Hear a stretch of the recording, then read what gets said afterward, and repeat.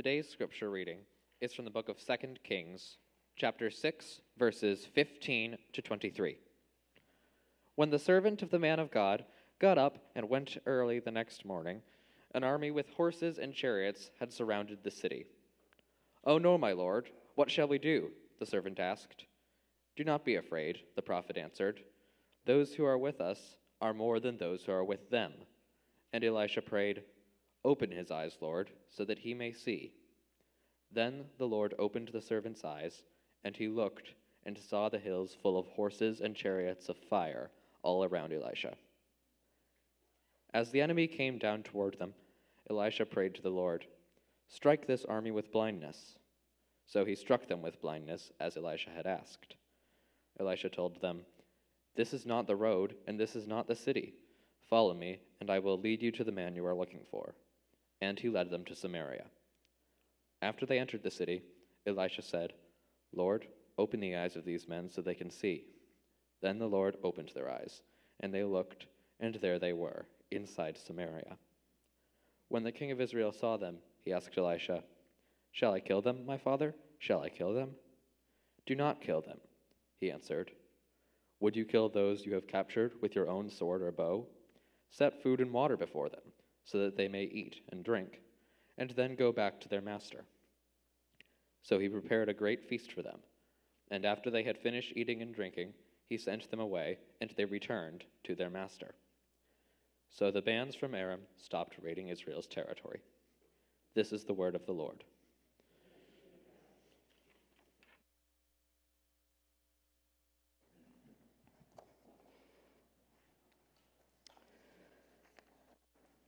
Well, good morning again. This is our second Sunday in Advent, and in the church calendar, we have these two seasons of preparation. One is Advent, and one is Lent. So the Christian church calendar is kind of the circle that you see on the screen. During Lent, we are preparing for the crucifixion and the resurrection of Christ, and during Advent, we are preparing for the incarnation of Christ, Christ coming in the flesh, as we Christians weirdly say. In different church traditions, who uses the word flesh other than the church? In different traditions, Christians have sometimes focused more on the crucifixion and the resurrection of Christ because that's the work of salvation, right? That's like the clincher to the whole gospel story. And in fact, the early church didn't even celebrate Christmas or the birth of Christ for the first 300 years. The first recorded Christmas was in 336 AD that it was celebrated. Birthdays generally were not celebrated, probably in part because there were such high infant mortality rates. But also remember that the church existed under severe persecution for the first several centuries. So believers and followers of Jesus would relate very strongly to the death and resurrection of Christ and the comfort in that. But the fact is, there is no crucifixion and there is no resurrection without the incarnation. And even though we love the sweetness of the Christmas story and all the theology around the God of the universe becoming a tiny baby, we have to remember that also the incarnation means nothing without the crucifixion and the resurrection. So God came to be with us, but he came to save us. We need the whole circle. So really now where we are living is we are living after the resurrection, but before Christ comes again. We're living in what we call on the church calendar ordinary time. In the big picture, that's where we are, after the resurrection, but we are still waiting for Jesus to come again. But God came to be with us through the birth of Jesus in a way that he had never come to be with his people before. And God with us matters. It's the beginning and it's the end. It's God with us forever and ever. Amen. So keeping in mind that the Bible is one story of God's redemption plan, we can zoom out, we can look at the whole story, we can see that it starts and ends with God with us. God is with us in the garden in Genesis, and he is with us forever at the end of the story in Revelation. God is also with us in the in-between, in history, and sometimes we can see God's presence, and sometimes we can't. And even throughout the biblical text, sometimes we can see God, sometimes we can't. God is visible in the burning bush, in the pillar of cloud and fire, as the angel of the Lord, through the anointing of kings, in the miracles and the works of the prophets. But then sometimes we don't see God, or we're not sure what's happening. Last week we looked at the story of Esther, where God is actually never mentioned in the text, but his presence is still there working with his people. He is the hope in their hopeless situation. And a Savior is raised up to deliver the people, which sounds a little bit like Christmas, doesn't it? So that's Advent. Before we jump into the scripture that Stephen read for us this morning, I think it's important to know our Bible history. I think it's important to know the context and what's happening around passages. Kids, because I made them listen to about 800 years of Old Testament history this week.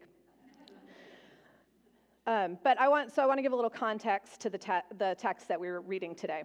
So Israel existed as a united kingdom, the 12 tribes, for just about over 100 years. It was ruled by three main kings: Saul, David, who united the 12 tribes, made the strongest the kingdom ever was. He strategically moved the capital to Jerusalem, which was neutral territory, and he moved the Ark of the Covenant, which was the visible sign of God's presence, to the capital of Israel at that time.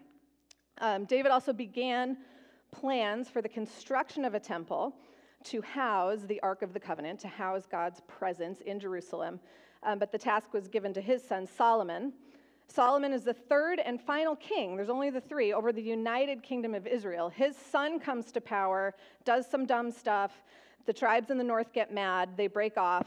You get 10 tribes in the northern kingdom. That kingdom is the northern kingdom called Israel. Then you have the two remaining tribes, which are the tribes of Judah and Benjamin, and then the Levites who align with them. They become the southern kingdom of Judah. They're Jerusalem. In the north, their capital is Samaria. So that was a lot. But anyway, so I think it's important to know what's going on. So we've got Israel existing in two kingdoms at this time. There are strings of kings in both, good and bad. There's persistent idolatry in both. They turn to God, they turn away from God. They turn to God, they turn away from God. The northern kingdom takes on organized Baal worship. And the kings are consulting the gods of other nations. Eventually, this leads to the destruction of the northern kingdom by Assyria. Assyrian Empire comes in, carries off the tribes from the north, and they end up scattered throughout the Assyrian Empire. The Assyrians were actually really well known for their relocation efforts. They would want to break down national identity by scattering people, and then they repopulated the north with people from other conquered areas. So the northern kingdom ceases to exist first. Later, the southern kingdom is also captured by Babylon. Separate empire comes in, captures the southern kingdom. But those tribes are eventually allowed to return to the south. So today, we are looking at a story from the northern kingdom, where organized Baal worship is happening. We have Elijah and Elisha who are prophesying in this area. So I think, are we good on sound? We're okay? Okay. I think that, so the story that's read for us takes place in the northern kingdom before the exile. So this is the north and the south are still intact. And I think that Elisha doesn't get as much airtime in the church as he deserves, honestly. We talk a lot more about his predecessor, Elijah, maybe because he went toe-to-toe with like the ultimate bad guy, king and queen, with Ahab and Jezebel. Maybe it's because of his epic challenge for the prophets of Baal and he calls down fire from heaven. Maybe it's because John the Baptist is called Elijah. Maybe it's because Elijah comes at the transfiguration. I mean, these are all really good reasons. Elijah's very dramatic. But Elisha was kind of like his protege, came after him, and he saw Elijah be taken up to heaven by the chariots of fire, and he asked to receive a double portion of Elijah's spirit. And he does. And the Bible actually tells us that about twice as many miracles related to Elisha. And some of those actually reflect some of the miracles of Jesus. So he's, I think, an underappreciated biblical character. So during the time that Elisha was prophesying, the northern kingdom of Israel was in these ongoing skirmishes with their neighbor to the east, Aram. And the Arameans are sending these bands of soldiers in, and they're like sneak attacking on the king. And Elisha keeps warning the king where they're going to be and where they're coming, which is like pretty irritating. They're very annoyed because they're trying to sneak attack, and Elisha's like, oh, watch out, king, they're going to be over here. So the king of Aram decides he's got to have a spy in his troops. It's the only way that the king of Israel could know where they're going to be. But the soldiers come and they say, it's not a spy, it's this annoying prophet Elisha. He knows what you say in your bedroom. Like, God has given him this knowledge. So in our passage today, so the king then was like, well, let's go after Elisha. So in our passage today, we see Elisha's servant getting up in the morning and discovering that an army of horses and chariots has surrounded the city. They're coming for Elisha. So he's a bit concerned. He goes back to Elisha. He says, oh no, this is bad. What should we do? Elisha, however, is not concerned because he can see something that his servant can't. And he says, don't be afraid, because those who are with us are more than those who are with them. This probably feels like a weird response when there's a few of you and a lot of them, and they have horses, swords, and whatnot.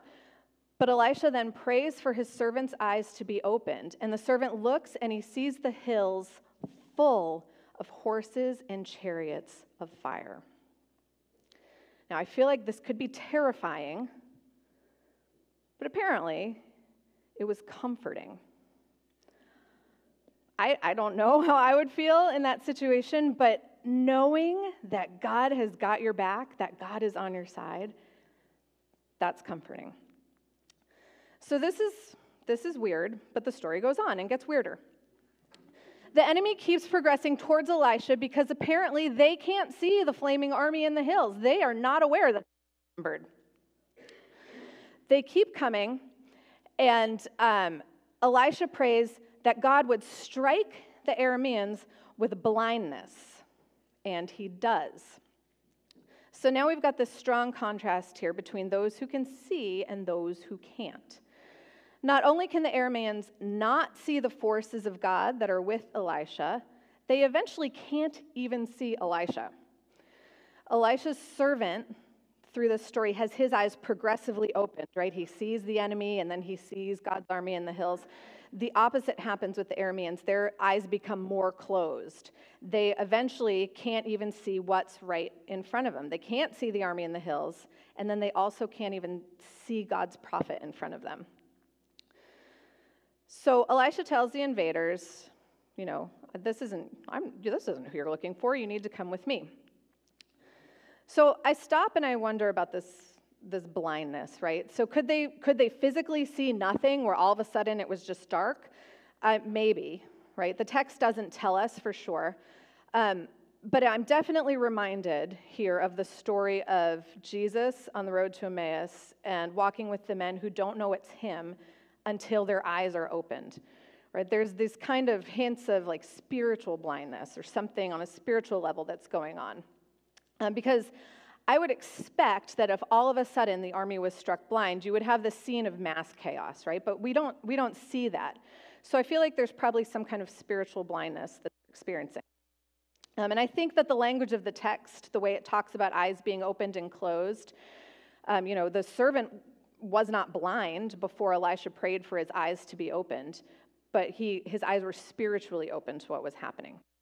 Most likely, the Aramean forces have become not physically blind, but spiritually blind to God's forces in the hills, but also to God's prophet right in front of them. There's a first century Jewish historian, Josephus. He writes about it, and he says that God put a mist between Elisha and the Arameans, and they could not see him through the mist. So maybe there was a mist. But whatever, soldiers were awake, alive, functioning, and completely lost. So our tricky friend Elisha, knowing that the troops suddenly have no knowledge of who he is and where they are going, he says, follow me, guys. I'll take you where you need to go. And he leads the army into the capital city of Samaria. And here the Lord opened their eyes, and they realized, it doesn't say that they saw, but they realized where they were. So again, the language makes me think we're talking about spiritual blindness. They realized that they were inside the capital city of the enemy and had been handed over to the king of Israel. And the story goes on. The king of Israel saw them, and he immediately asked Elisha, "Should I kill them?" And Elisha was like, "No, you can't kill them. You didn't capture them in war. If you did capture them in war, would you just kill them then? Like, you can't just go around killing people who just walked in here." So instead, he tells the king, "Prepare a feast for them." He prepares a feast for them in the presence of their enemies. He shows them this incredible, godlike mercy. So the king prepared a great feast for them, and after they had finished eating and drinking, he sent them away, and they returned to their master. And our first century historian again tells us the king of Aram wondered at it, and also at that prophet with whom God was so evidently present. So he determined to make no more secret attempts upon the king of Israel out of fear of Elisha. So the bands from Aram stopped raiding the region. Now, honestly, the whole story is just weird from beginning to end, but most of what we read about the prophets is weird. It's weird stuff because it's otherworldly, right? The prophets are addressing the issues of the world, but they're speaking and they're acting on behalf of heaven. They are trying to open our eyes to God with us. And my goodness, if our eyes are opened, why would we ever worship anything but God? But we do because so often we're blind. We're blind like Elisha's servant before his eyes are opened. We are sometimes blind like the Arameans who have no understanding of where they are or what's happening. And so often we forget, we don't see that the ones who are with us outnumber the ones who are against us. We panic. We think we have to fight our own causes, but we forget that the hills are full of chariots and horses, and God is with us. And by the end of the book of 2 Kings, due to their ongoing persistent idolatry, both the northern and southern kingdoms have gone into exile, as the prophets warned them that they would. Now, eventually, the people from the southern kingdom are allowed to return to Judah and rebuild the temple because of this guy here, Cyrus the Great. So Cyrus the Great, do we only have half a picture there? That's fine. Cyrus the Great was Persian, and he took over Babylon, and when he took over, he allowed the people from the tribes of Judah to return to Judah and rebuild their temples. And what we don't have a picture there of is the Cyrus cylinder, which is an artifact we actually have today in the British Museum, because where else would it be? And on it, it says, it's written by Cyrus the Great saying that he is allowing the people to return their idols to their temples and to worship their own religions. So that's the Edict of Cyrus. The people returned to Judah and to Jerusalem to rebuild the temple.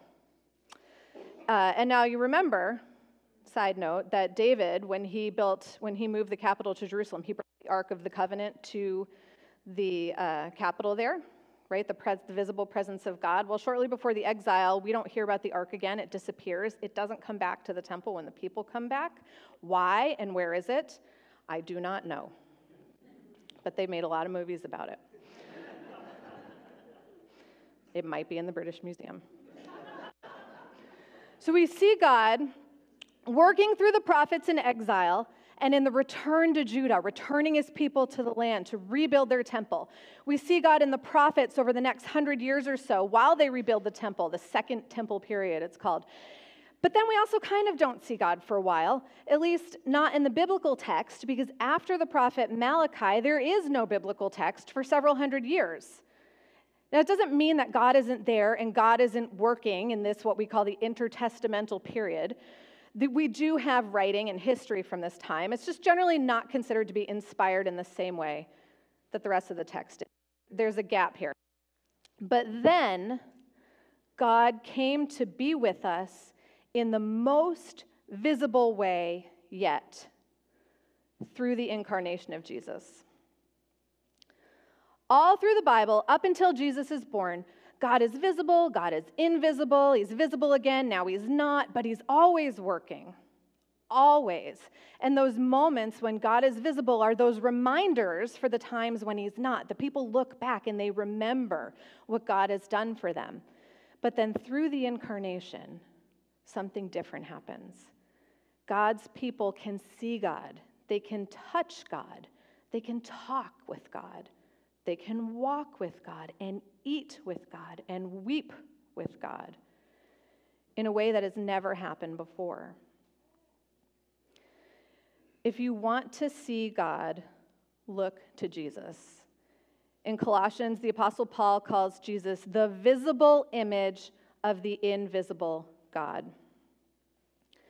Now, in the Gospels, God is moving, walking, talking, teaching, delivering. He's upending systems that have grown blind. He's opening the eyes of the people. The light is shining in the darkness, and people living in darkness have seen a great light. But also, he was in the world, and though the world was made through him, the world did not recognize him.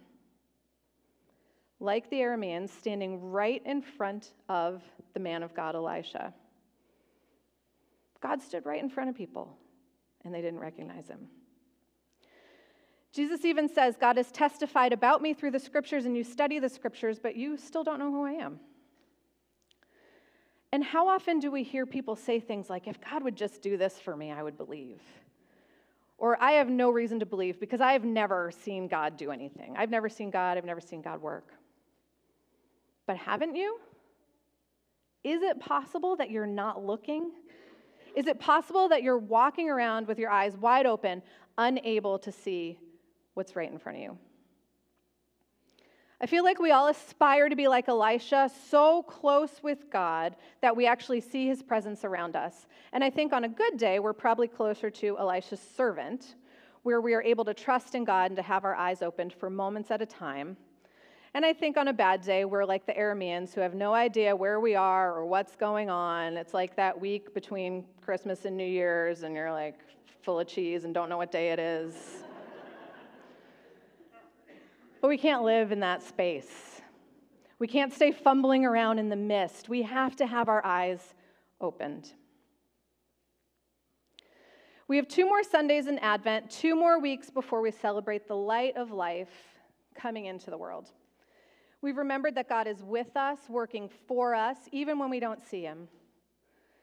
But let's also challenge ourselves to see him, to look for him. Sometimes we can't, and in those times we have to trust. We have to trust that the hills are full of chariots and horses. But we can also ask God to open our eyes, like Elisha and like his servant. And when we feel like we really can't see God, no matter how hard we try, we can look to Jesus. Okay, this is important, so if you tuned out, come back for a second, because I think this is really important. A lot of people walked with Jesus and didn't believe in him, but you and I and all of us have something available to us that they didn't have. We have the Holy Spirit. God's presence on earth isn't just in the tabernacle or in the temple or in some location. It's in me, it's in you, it's in everyone who believes in him. We are his temple, and he dwells in us because he came and was born and died and rose again. We are living in extraordinary time. We are living with God's Holy Spirit in us, and we are waiting for him to come again. And when he comes again, his presence will be everywhere, and everyone will see him clearly. So we're in Advent. We're preparing our hearts for the coming of the Lord, for the day when there will be no darkness, and everyone will walk in the light. And here we are with God's Spirit available to us and living in us. So ask God to show you his presence this week. Ask God to show you, where is he working in your life? How is he with you that you didn't see before? Because I know he's there. I know he's there with you. May your eyes be opened. Let's pray together.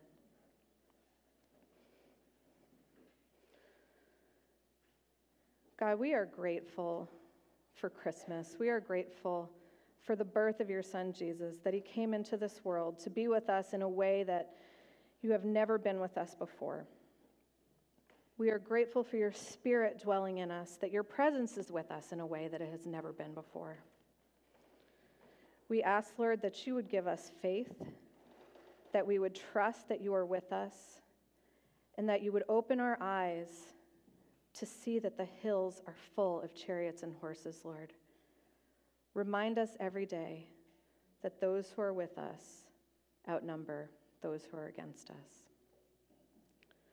Lord, fill us with your peace and prepare our hearts for your presence. Help us to know your love more every day. In Jesus' name we pray. Amen.